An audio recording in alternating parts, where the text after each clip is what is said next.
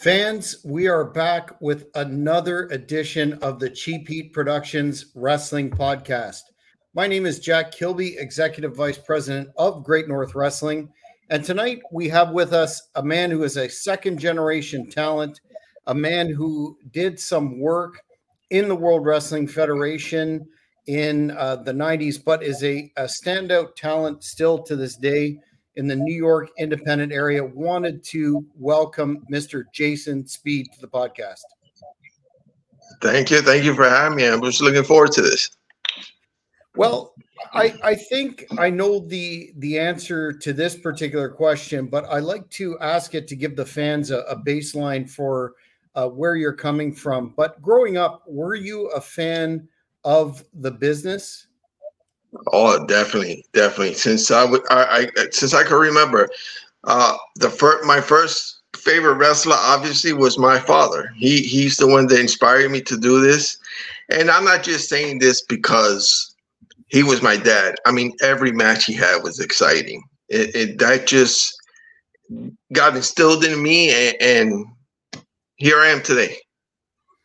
And we'll definitely talk about your father, but in terms of territories or companies that you followed, did you being from the Northeast there, were you a old school WWF fan, or did you have other inspirations? Definitely old school to this day.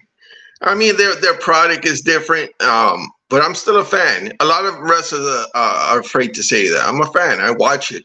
I'm watching it today. You know, I like to keep up with the product, see what it's about.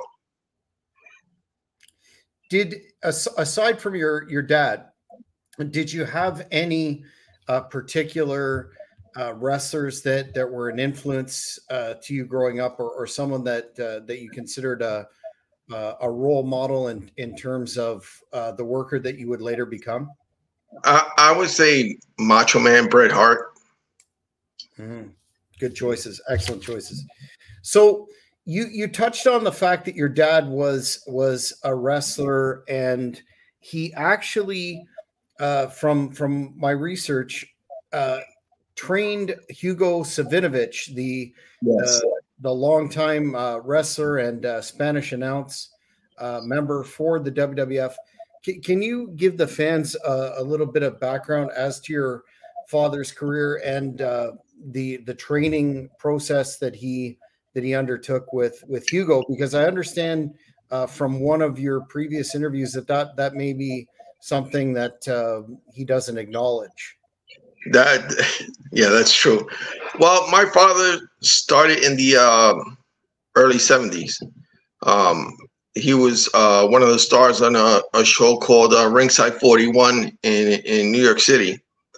And he trained Hugo in his first match. And the funny was when Hugo had his first match and he lost, he went into the ring and started crying. My father had to get him out. And really? later on, he became somewhat of a name. And in all those interviews today, it kind of hurts because my father was really instrumental in his career. Never acknowledges him.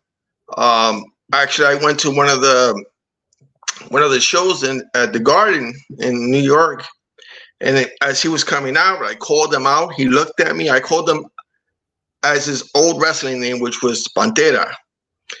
He looked at me. I said, El Ángel Blanco's son, that was my dad, looked at me, didn't acknowledge me, and just walked away. Yeah. So in terms of my father, his way of teaching, a lot of these guys now, I learned in a boxing ring in the South Bronx, in a gym called the St. Mary's Park in the South Bronx. And then after that, he would teach me how to fall on concrete in that gym. So once you got in that ring, it was nothing. And he didn't teach me any other way than all the other guys. Didn't treat me any different. And that's how I learned. Now, that kind of old school training, definitely old school training, Do you think that that gave you an advantage compared to, some of the things we hear about today, where that toughness factor isn't really emphasized for fear of hurting someone's feelings or whatnot? I definitely, definitely. Like I said, I didn't get any special treatment. When I got chopped, I got chopped. When I got hit, I got hit. It was like, oh, Jason's my son. I'll take it easy. It wasn't like that. And a lot of guys who came out of that gym, there was a tag team you might know, the Headhunters. Yes. Yes. They came out of my father's gym in the Bronx. I went on tour with them many times in the Dominican Republic, and they came out of that old school, gym, old school mentality, and they made it. Yeah, there's something to be said for the versatility and the stick-to-itiveness of individuals that had the benefit of that old school training. Super fan Mike D is asking, did you ever meet Dino Bravo or Giant Gonzalez? Interesting. I was just interviewing ECW's Fonzie last night, and we got into a big discussion about Giant Gonzalez. That was maybe around your time in the Fed? Yeah, Giant Gonzalez, no, but Gino Bravo, yes. Nice guy. What was that context? Backstage? Backstage, yes. And it's funny because when I was first started with the WWE, I did a 3-year stint. And back then, what they call jobbers, they call enhancement talent now. You didn't see much of the stars talk to these guys or hang out with these guys. And I had good interactions with them. Matter of fact, one of the ones that I really hung out with and we went to the bars afterwards was Macho Man Randy Savage. Great guy. And I got a story about that. So, like I said, at that time, they looked down on jobbers. So we're having a beer, and Mr. Perfect comes out. He's blasted out of his mind. He's like, what the F are you doing with this guy? Macho Man stopped him in his tracks and said, listen, he's with me, and that was the end of it. Nice. Did you find, and that was one of the questions that I wanted to ask you down a bit, but did you find the environment backstage to be welcoming to so-called guys, that local guys that are brought in, or was there a lot of hostility there? There was. It depends how you carry yourself. If you carry yourself well, you respected the locker room etiquette, and you weren't making an ass out of yourself, you were welcome. You were talked to. But now, if you didn't do that and you try to be a hot shot or just talk out of your mouth, then you had problems. Mm-hmm. Savage, I know a friend of mine who worked for years in Canada by the name of Doug Cass, and he put over Savage as really, really good to all the guys and picked up meals and that sort of thing. But during that time frame, Savage was teaming with the Ultimate Warrior. Did you have any interactions with Mr. Hellwig? Yes, they asked me a lot of time, and it wasn't a good one. So the first time, second day I was there, I'm in catering, and I went to get some coffee. So he's standing in front of me, and I stand next to him. I grab a cup, and I introduce myself. I'm Jason Speed. I'm here for the week. Just turned his back, walked away, no acknowledgement, nothing. So I think what people say about him was accurate. Yeah, that's very, very unfortunate, but not not something that isn't, as you say, talked about a lot. So you're with your father and being a fan, that was the catalyst for you to pursue wrestling as a career. Did your dad? We often hear, well, not often, but sometimes we hear with second generation talents that their parents try and talk them out of it. Was that something that your dad did, or was he supportive of the? Yeah, he was supportive all the way, especially when he had the gym. I mean, I would miss a day, he would really get pissed. I mean, he really wanted me to do it, and he wasn't pushing me because he didn't have to. I wanted to do it, and I was excited to do it. So, in terms of your foray into the WWF, how did I guess you were working locally, and then how walk us through how you got booked to start in the Okay, there was a gym that I was working out of. I don't know if you ever heard the name Pete McKay. He was a wrestler in New York City. He had a gym in the Lower East Side in New York, and I would go there constantly. I was there with my buddy Jason Knight. Jason Knight. Yeah, I interviewed him last year. Great guy. Yeah, I know him for more than 30 years. And we were working on the same gym. And a friend of my father's got a gig as a supportive talent in the WWE. And they were looking for more people. He saw me at the gym, pulled me aside, asked me if I wanted to do it. I gave him his number, and I think like 4 days later I was called. And actually, they needed more people. They asked me if I knew anybody else, and I got Jason Knight into it. So that's how that happened. And when you actually attended your first event, who were you working with in terms of agents and putting, assigning who you're going to be working with, etc.? They didn't really assign the enhancement talent agents. The best that I could describe is you wait around. There's a board on the wall. You see a name, and that's who you're working with. Fair enough. Did you have any interactions backstage, especially during that time frame? Vince McMahon was ever present at TV tapings. Anyway, did you have any interactions with him? Just the first day. He introduced himself, and that was it. And I mean, like I said, enhancement talent was kind of looked down on. So I mean, I didn't mind. I was there. I was just excited to be there. Mm-hmm. So it didn't matter to me. In terms of your and walk me through the matches that you had. I see, according to the research, that your first match was a tag with the Nasty Boys. Is that correct? Yeah, that is correct. And that's another crazy story. So another guy that I brought in, he trained at my father's gym. I knew him since we were in grade school. So, good worker. I called him. I said, "You want to do this?" Sure. So that was one of the guys that had a big mouth.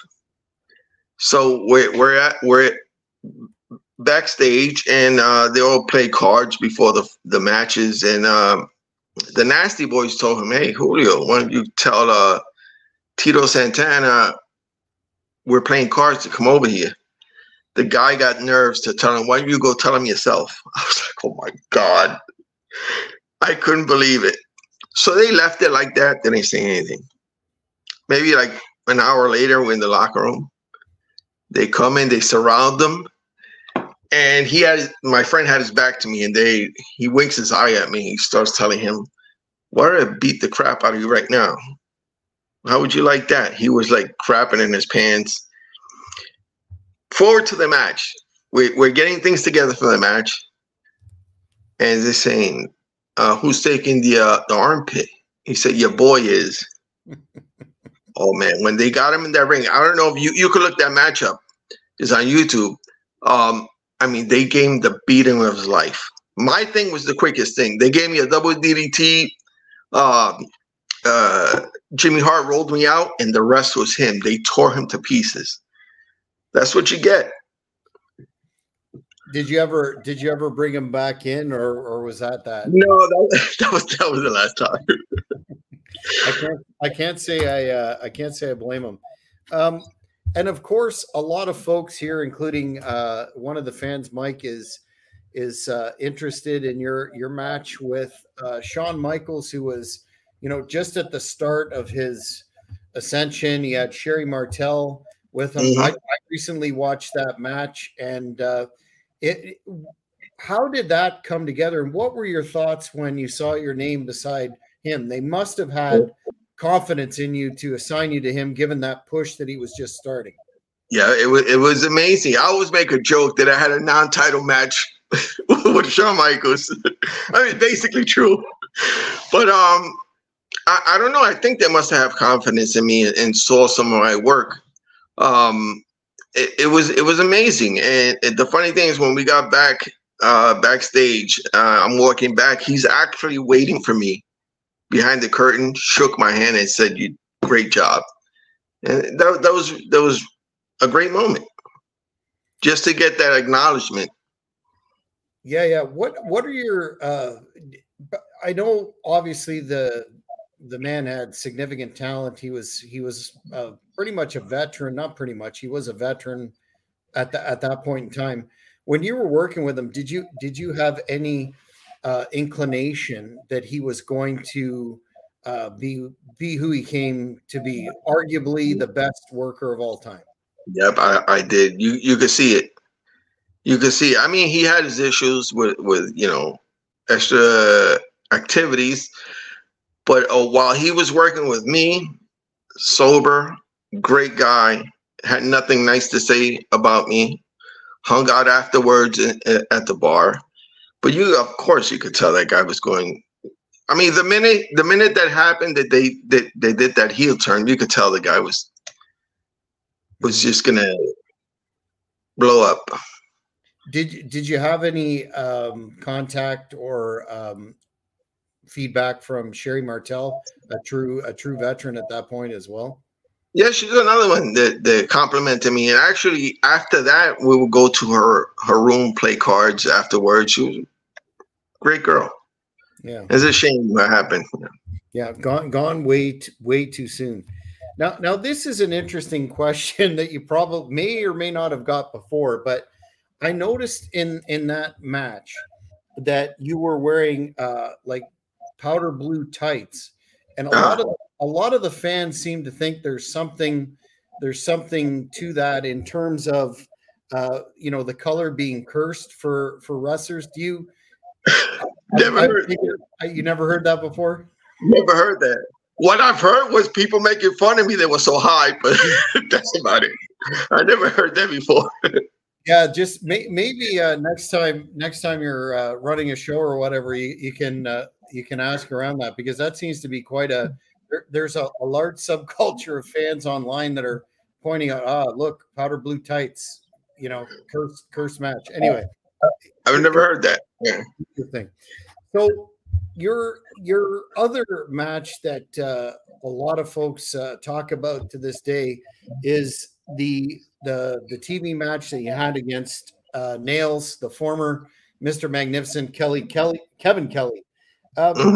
Did you can you talk about how that match was put together and your experience working with him? Did you see any of the attitudinal issues, so to speak, or depending on whose side that you talk about, that led to that incident with Mr. McMahon backstage? Not at all. I would never have thought that. I can't comment on what happened because I wasn't there, but my experience with him, the match was put together quick. He was very professional.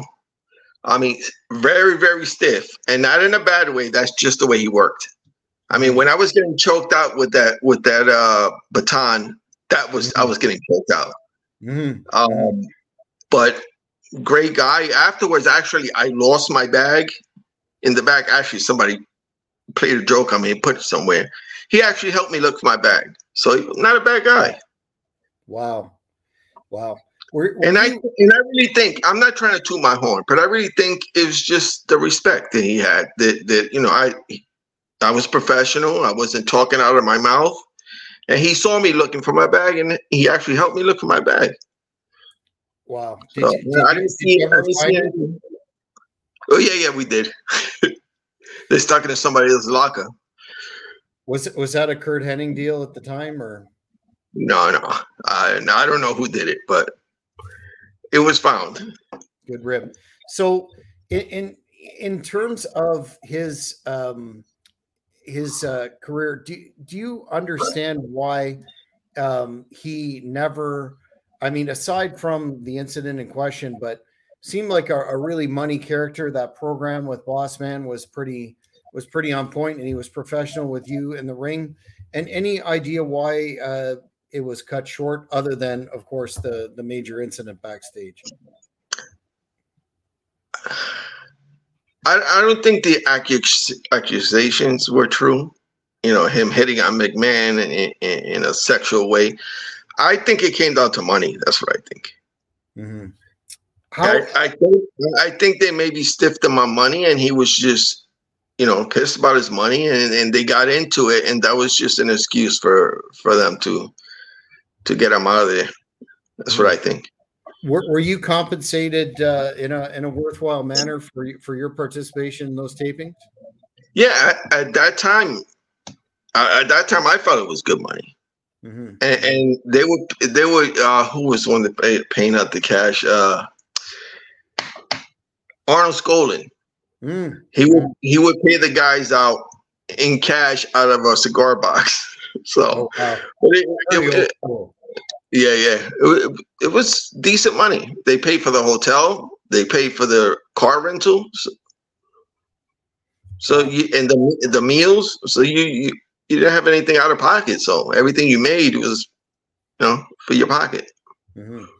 So did you ever get any other WWF shots that aren't on the record? Oh, there's a lot of them that are out there. I did a 20-man battle royal with Hulk Hogan was in it, Ric Flair was in it. I did a lot of other stuff. It's just not out there. That was one of my favorites. In terms of that, was it the same battle royal that they were both in? Yes, yeah. It was amazing. What was that like working with them, and did you have any interactions with them? Oh yeah, those are the two I had interaction with. Oh really? Chopped by Ric Flair, big boot by Hogan. Wow. Yeah, and it was a house show, I take it, and they didn't. House show. Yeah, and I was put in there last minute. Oh wow! Did you ever, because from the matches that were televised that I saw anyway, you did a really good job in that role. Was there any reason why you didn't come back for any further TV tapings or? Yeah, well, at that time, that was when they were phasing out the jobbers. Mm-hmm. So that we basically got phased out. It was nothing personal. It was just that's what they were doing. Mm-hmm. But till this day, I'm doing it. I have a show November 13th, November 11th with Soul Championship Wrestling. That's Jason's nice organization. Mm-hmm. And I'm tagging with my son, so third generation. Oh wow, excellent. He just had his first match 2 months ago, tagging with me. So that was very I was very teary-eyed, because I did the same thing with my father, tagged with him, and it was amazing to see him in there and taking those shots and taking it like a man and just looking at that was amazing. So we're gonna have a second one November 11th. So look out for that. Well, when we wrap up, we'll get all the information for the fans where they can follow you and be aware of your upcoming events.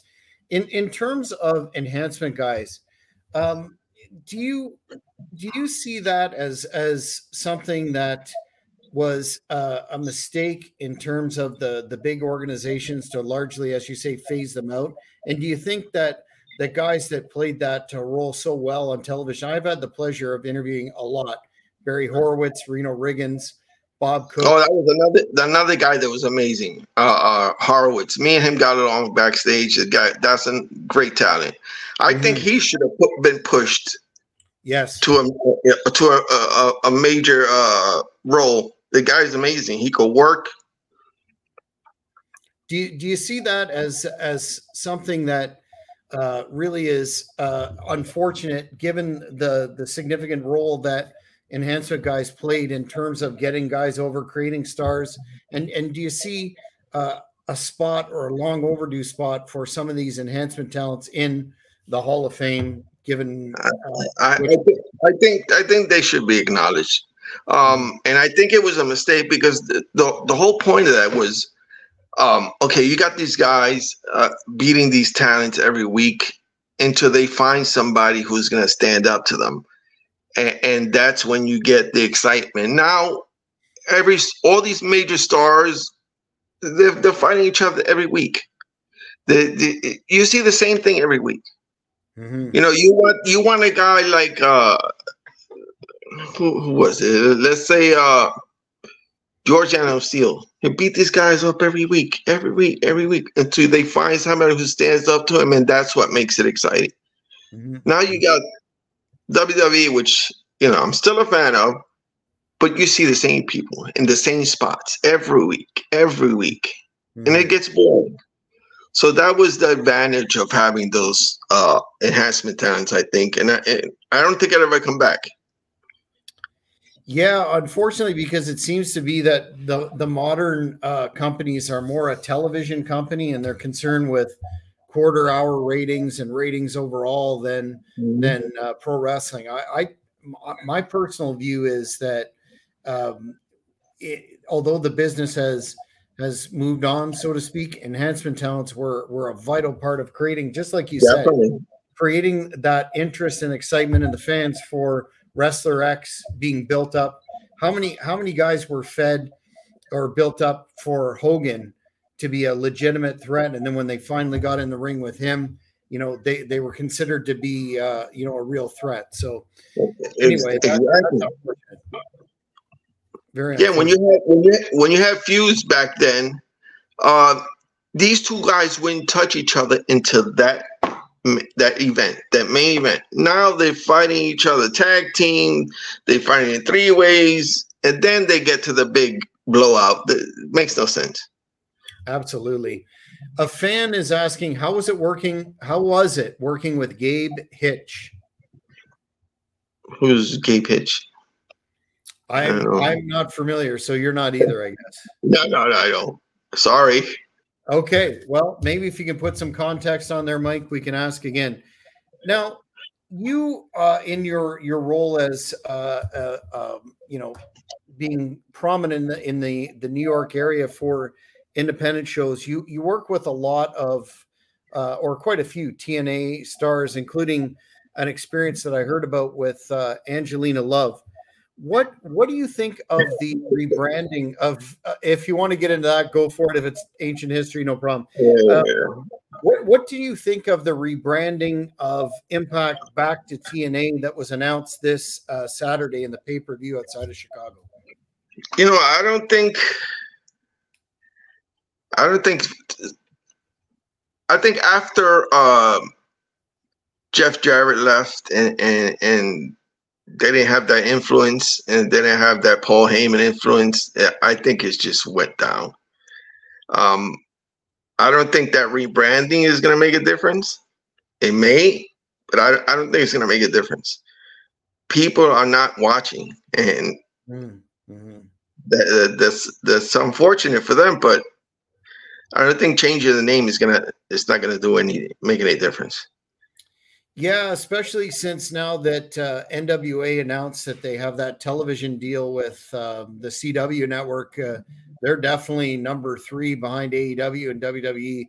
Hopefully, I mean, the more places people have to work, the better. But it's going to be interesting to see if they can get a market cornered, so to speak. Yeah, that's a good part about it. That a lot of wrestlers have places to go now. Mm-hmm. Mm-hmm. Yeah. In again doing research, you've wrestled in several interesting places, and I heard that you worked in Iceland at one time. Can you talk about that, or any of those other exotic places that you worked? Yeah, that was with WWE in Iceland, Greenland.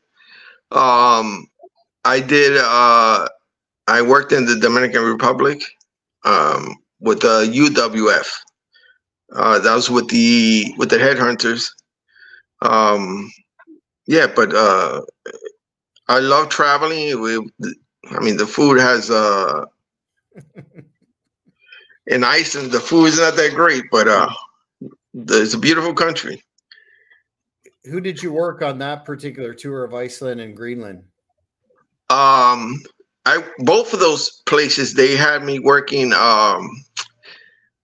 What was the guy that was the Gator guy? I forgot his name. Steve Kern. Yes, Steve Kern. Yeah. So I worked most of the time with him. How was that experience for you? Another great guy. Mm-hmm. A lot of these guys surprised me that they wouldn't even talk to me. But he was another one that would sit out in the arena with me and just chat about life and whatever we were talking about. But yeah, great guy. Yeah, definitely an old school guy.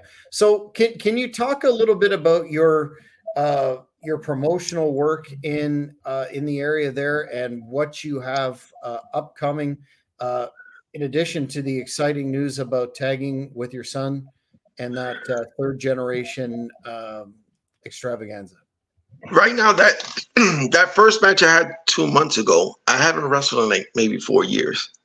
Really? Until my son got interested, and he's like, "Dad, can you train me? Can you do this?" And I saw the same thing. I would, have those conversations with my father. So he got me back into it. So I did that show, this one November 11th. Then there's another one that I don't really have the whole information on. It's going to be in Connecticut. But yeah, I'm getting back into it. I felt great. My son was kind of worried, but so yeah, I did 2 Japanese arm drags. And so when we were setting the match, I was talking to the other guys. Oh, we're gonna do this, Dad, and go to the back. My son says, Dad, you sure you could do that? Sure, it's like riding a bike. I mean, I got in there. I did the 2 up in Japanese arm drags. So when we get to the back, he said, Dad, you got up like it was the Matrix. I said, I couldn't believe it. I said, I still got it. Yeah, absolutely. What made you step away for those years? My dad was sick. He passed away 7 years ago, so that kind of hit me hard. And I honestly, I wasn't into it. I had a little depression, and my son, he woke me up. He got me back into it, and I don't know when I'm going to stop now. Excellent. Well, we'll be sure to keep in touch, and if you have any major developments coming up, let us know. But in the meantime, where can the fans find you on social media? I know you have a Twitter and Facebook as well, but is there any? Yeah, and Instagram too. You can get me at Jason Speed on Instagram, Facebook, TikTok, all the major social media platforms. If you have any questions, you know anything, just hit me up. Now, last question is, are there any Speedettes coming in the future for Jason Speed? Who knows? I didn't know you were going to bring that up, but who knows? that was highly entertaining when I heard you talk about that before. But Jason, thank you very much for your time. I appreciate it. And we will keep in touch and make sure that the fans are aware of what you have going on.